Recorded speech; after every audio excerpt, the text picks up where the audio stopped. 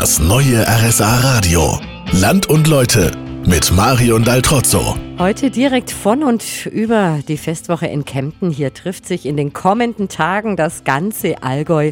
Und jede Menge Touristen sind auch dabei. Untertags ist die Festwoche ja eine Verbrauchermesse und abends ein großes, gemütliches gemeinsames Feiern. Martina Dufner-Wucher ist Geschäftsführerin von Kempten Messe- und Veranstaltungsbetrieb, also vom Veranstalter der Festwoche.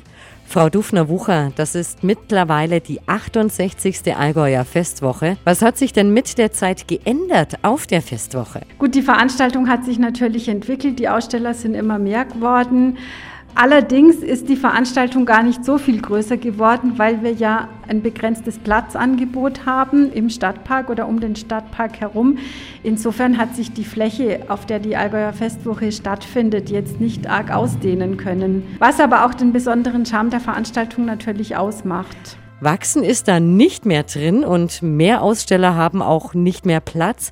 Wie wählen Sie da aus, wer auf die Festwoche darf? Das Hauptkriterium ist die Vielfalt und die Attraktivität der Messe. Also wir überlegen dann immer, wenn wir neue Bewerbungen haben, ist es ein Produkt, das wir schon 10-mal da haben oder ist es ein neues Produkt? Dann sind natürlich die Chancen sehr viel größer, dass man einen Standplatz bekommt. Vielen Dank, Frau Dufner-Wucher, und auf eine schöne Festwoche. Ich rede in einer halben Stunde mit Norbert Klein.